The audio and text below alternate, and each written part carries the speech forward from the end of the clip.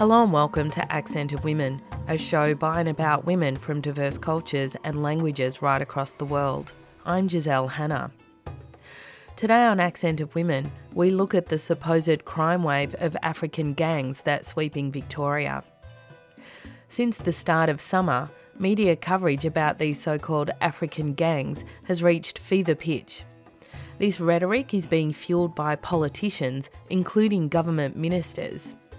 The Prime Minister, Malcolm Turnbull, has said he's alarmed by growing gang violence and lawlessness in Victoria. Home Affairs Minister Peter Dutton has been particularly vocal, being responsible for the now infamous restaurant comments, amongst others, as well as decrying the Victorian criminal justice system and the judiciary in particular as soft. Interestingly, and in my opinion quite surprisingly, Victoria Police has rejected the idea of an African gang crisis, and while acknowledging there are victims who have been affected by crimes, calls suggestions Victorians are unsafe complete and utter garbage. African community leaders have warned of the harm this rhetoric causes to their community, including increased discrimination and vilification. To discuss the issue further, I'm joined by two young women who in very different ways are working towards combating this rhetoric and ultimately to ending this kind of racism. These two young women are Eunice Gaboy, she's the chairperson of the Afro-Australian Student Association, and Sajda Yaqub, she's from the peer advocacy team of the Police Accountability Project at Flemington Kensington Community Legal Centre. We're going to start off by hearing from Eunice Gaboy about her initial reflections on what's happening in the media.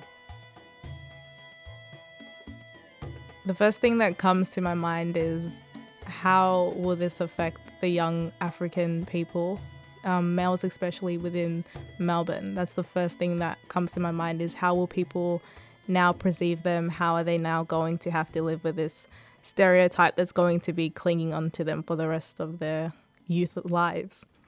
And in your work as an advocate and an ambassador and, engaging young people, what are people saying? What's your experience? What's happening out there? So a lot of the wider community perspectives is that most of these young people have, taken advantage of the system that they're in, that they're ungrateful, that they're troubled, that they're performing a lot of antisocial behaviour and that they're not necessarily behaving towards a standard societal standard. So that's what some of the elders in the community are saying. And it's pretty devastating as someone who would probably count themselves among the young people. It can almost feel like our elders are selling us out. What about young people? What do you say? What do your friends say? So me, myself, there is a small group of young people that are misbehaving. I don't necessarily think they're out there to be classified as a gang. I think there's just a lot of reckless youth behavior in general that they're just participating in because a system has failed them. Perhaps they're not doing as well as they want to in school, or they feel like they don't fit in society, so they're just acting out, and that's how they're acting out. You also work a retail job. What do you experience as an employee in the retail industry in relation to how young African men are being perceived? I think what I'm seeing is a lot of prejudice, thinking and thoughts and actions towards groups of young African women and men. Just a lot of people who are seeing them as what is shown on television. So whatever the authority figures are saying, that's what they're perceiving them as. And even as they're going about their daily lives, they're just being seen as these terrorizers and menaces to society. That's a lot of what I'm seeing in the community. And on community radio stations right across Australia, you're listening to Accent of Women. We're focusing today on looking at both the media coverage but also the political situation that gives rise to the racist sloganeering around the so-called African gangs crisis in Melbourne. You just heard Eunice Gaboy, the chairperson of the Afro-Australian Student Association. Sajda Yaqub is from the peer advocacy team of the Police Accountability Project at Flemington Kensington Community Legal Centre. I started off by asking her where this crisis has come from. When you look at the crisis that is happening at the moment, you look at the crimes that are being spoken about. So basically a subset of media are going quite ballistic about recent crime incidents in Victoria, like an Airbnb trashed at a party in Werribee. There's been mayhem in St Kilda, the assault of a police officer in High Point. And these particular incidents, which have very different dynamics and causal factors, are receiving national media attention and breathless, repetitive commentary when similar incidents involving Caucasian young people aren't. So we believe the reason that's happening is because these incidents actually fit into a bigger story. So if you look at what's happening here, you look at the idea that African ethnic youth are driving a massive crime wave. That sort of idea has grown exponentially since March 2016, when the tabloid media, the state opposition, the far right, anti-immigration groups had a very shorthand way of describing it. If we look at the Moomba event that happened when a group of teenagers, sort of trashed that event, the story of a youth gang called Apex came into talks, and that basically perfectly fitted the long-held fears of ethnic gangs bringing mayhem and fear to our city. And so right now, when we see these crimes coming about and it's associated with people of African descent, it just fits right into that story. Well, you mentioned a bunch of incidents, and I guess the media does explain the crime wave by pointing to those incidents. You know, the police officer in Maribyrnong trashing Werribee Airbnb, or the things that you talked about. What's the truth about this supposed crisis? And I want to get to, what do the statistics actually say? And is there an overrepresentation of African youth in relation to crime in Melbourne? I can certainly say a very bold statement that there is no African youth crime rate. So Victoria does not have a youth crime wave at all, whether that's ethnic or not. So the Independent Victorian Crime Statistics Agency released its latest data report, and that said that overall criminal incidents recorded in Victoria was actually down by 4.8%. And there's a significant downwards trend in many crime types, much of which is like online law. But unfortunately, because, with the tabloid media, it does take certain crimes and build out of proportion, people don't tend to believe it. Now, the youth crime rates in particular in Victoria have been slowly declining for more than a decade now. And it shows that, I think it's Crime Statistics Agency research shows that most crimes are by a small portion of repeat offenders, so most youth crimes. So it's not like we're getting even new youth criminals coming about either. And I think there was a portion of incidents committed by alleged offenders under the age of 25, and that had fallen from half of all incidents recorded 10 years ago, which was in 2008, to 40% of all incidents now in 2018. So you do see a very large decrease in that sense. And also Victoria actually has the lowest rate of children from 10 to 17, which are under the justice supervision on average here in Australia. So we're doing quite well when it comes to, that quotation mark youth crime wave that the media is focusing on.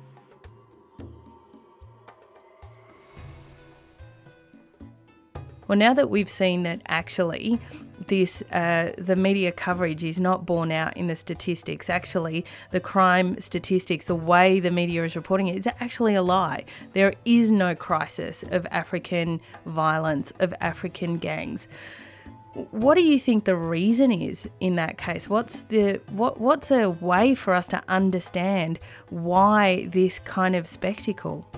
I think a lot of the backlash is coming from probably like a political stance from authority figures. It's something for them to probably get the popular vote. I think when people look, it's kind of like people are looking for a reason to make themselves seem as though they are the savior, or they're coming to save a community from what's putting them in danger. So it's coming a lot from like a political perspective of what can we do to elevate ourselves? I wonder, did you notice all of the stuff with the Milo Yiannopoulos event that was held in Flemington, Kensington, and then the targeting of the communities that reside in the Flemington flats, many of whom are African or of African descent? What did you think of that? And what do you say about this growing right-wing fascist tenant in society? I think it's disappointing because you wouldn't have thought there was that much of such a presence towards, like a hatred presence towards people of an ethnic background. So it's very disappointing in that sense to see just that many people want to come together and, I guess, voice their strong political hatred views against another group of people who are just innocently living their lives. So that is very disappointing to see. We can talk about, you know, how hurtful it is and how dangerous it is for society, but I guess a lot of people already know that. I think a bigger challenge is, what do we do about it? How do we combat these ideas? And, you know, particularly what's not that it should be the community's responsibility, but what can and is the community doing? I think the African community in general, it's a huge community, but each and every one of its little communities within Africa that are in Australia are doing their part in terms of developing role models or helping people bridge networks with other professional industries, or just being there for support in general.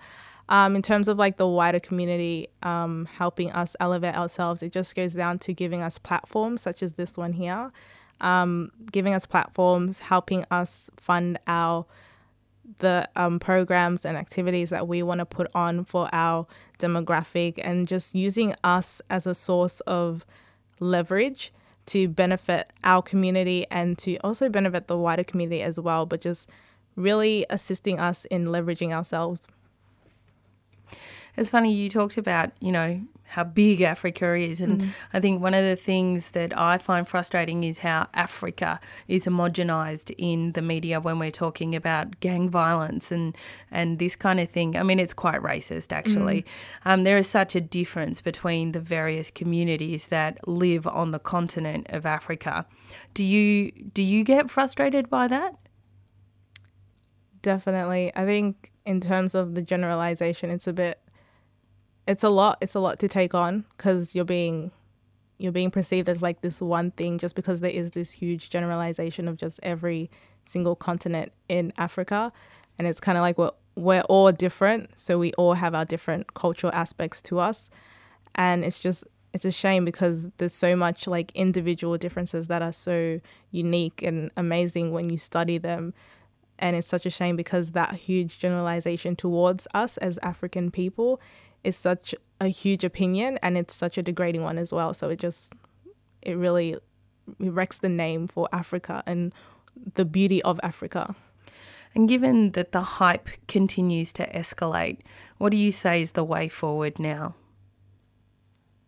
I think the way forward is probably listening, if anything, not judging, watching your preconceived thoughts, and just being mindful of what you are, projecting to society, because oftentimes, whether you want to say it or not, you can see it on a person's face, whether they feel like they should be afraid of you or they feel like they can conversate with you and talk to you like you're just like a regular human being. So I think being very mindful of what the other person who is of an African Australian descent may be thinking when they're talking to you, now that they know that there is this stereotype, or even as a group of young people are in a shopping centre, like being aware of what your instant reaction is when you see like a group of 3 or 4 people walking into that store, like just being very mindful of yourself and helping elevate those young people and helping them to, I guess, take pride in their culture and who they are as well.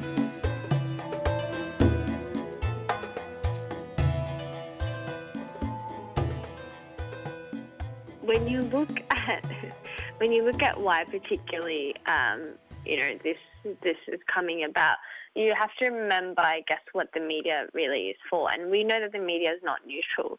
We know that it has biases and it's shaped and it's shaped by and it shapes public opinion.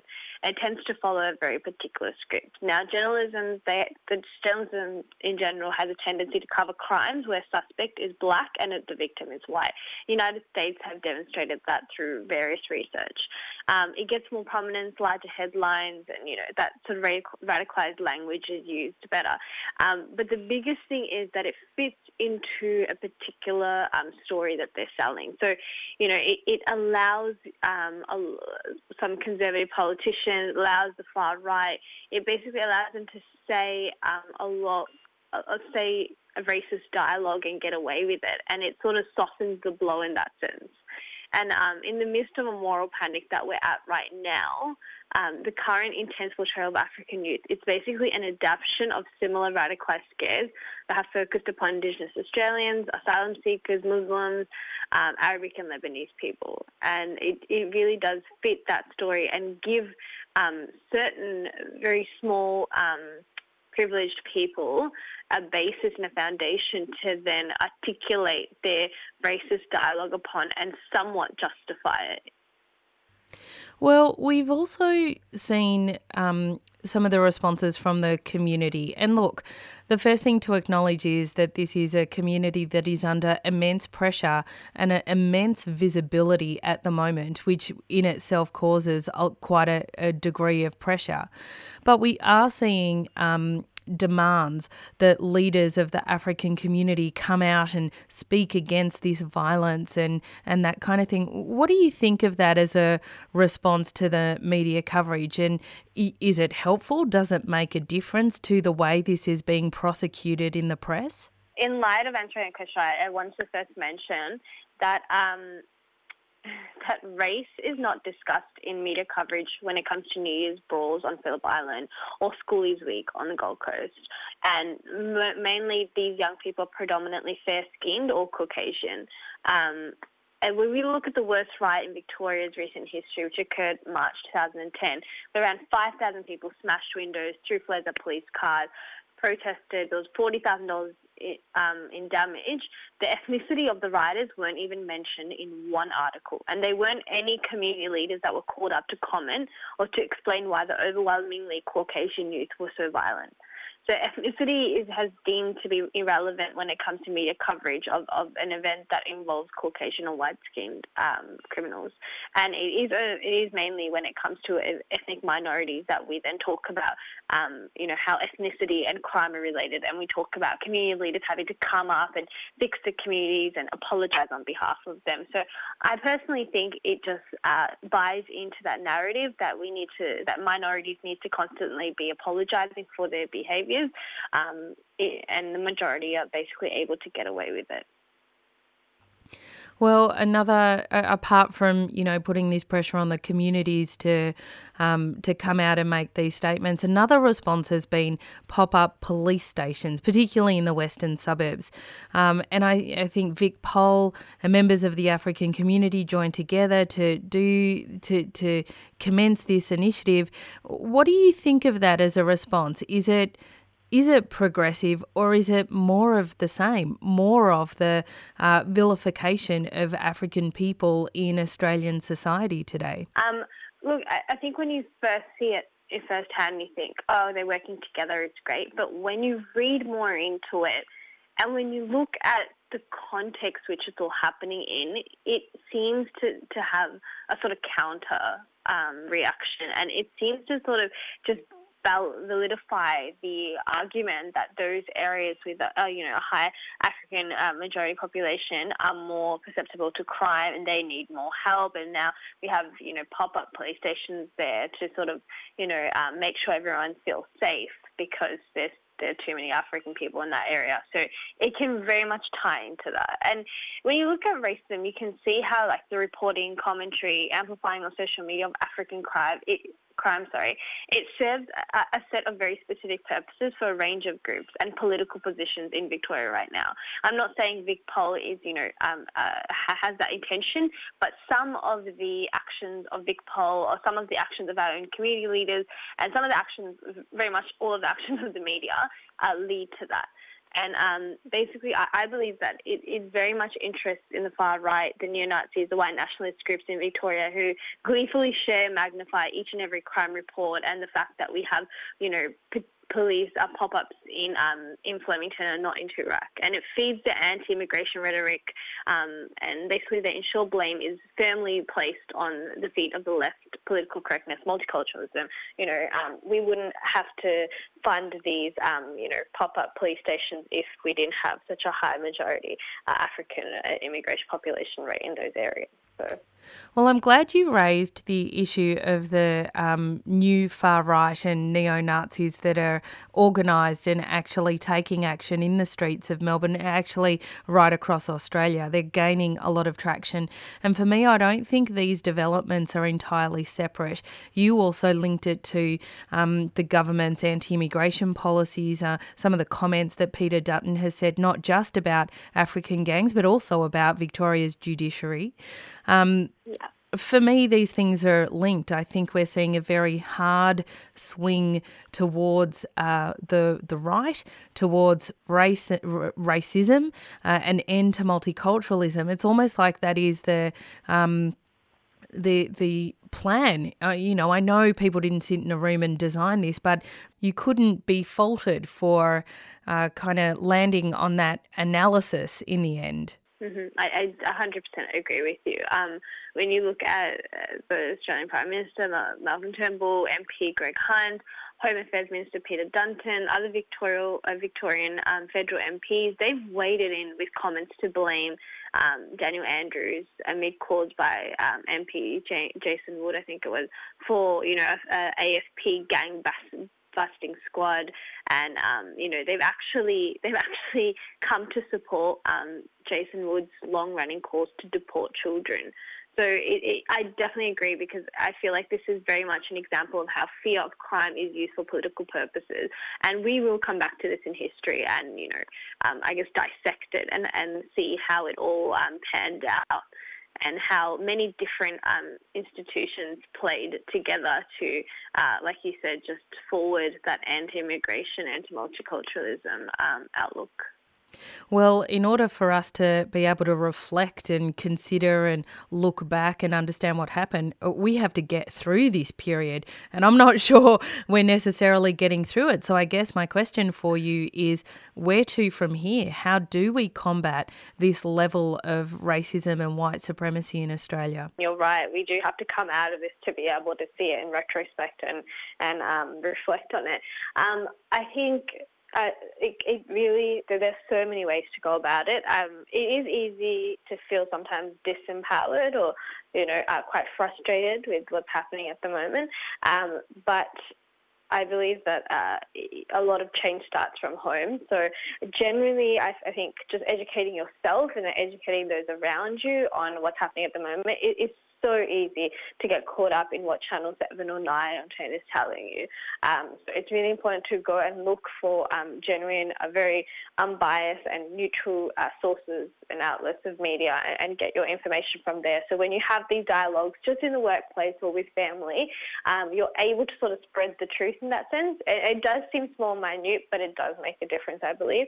At a larger scale, the Flemington Kempston Legal Centre, we have a project that works towards tackling racial profiling. There are so many NGOs out there, so many organisations and projects and volunteer positions out there to help fight against race and discrimination at many different levels. So I would encourage that people do really, if this does make their teeth clench, if they really want to do something about it in that sense, they can always get involved in something like that. And like I said, the change definitely starts from within. So I guess trying to ensure that you're always up to date with that type of information, and remembering that it affects you as well, because our kids are going to have to grow up in this environment, and it can possibly get worse. That was Sajda Yaqub from the peer advocacy team of the Police Accountability Project at Flemington Kensington Community Legal Centre. And before her, Eunice Gaboy, the chairperson of the Afro-Australian Student Association. If you want to get involved in the work of Flemington Kensington Legal Service in relation to police accountability, or you yourself are experiencing police racial profiling, you can contact them on 9376 4355 area code 03. And that's all we have time for on today's program of Accent of Women. Accent of Women is produced in the Melbourne studios of Community Radio 3CR with the financial assistance of the Community Broadcasting Foundation. The show is distributed nationally via the Community Radio Network with special thanks to the Community Broadcasting Association of Australia. If you want to get in touch with the producers of the show, you can write to us at accentofwomen@gmail.com. You can also follow us on Twitter or like our page on Facebook. If you want to hear this show again or any of our previous programs, you can download the podcast from 3CR's website. That's 3cr.org.au. Go to the Accent of Women page and follow the links to this week's show. Thanks for tuning in. I'm Giselle Hanna and I look forward to your company again next week.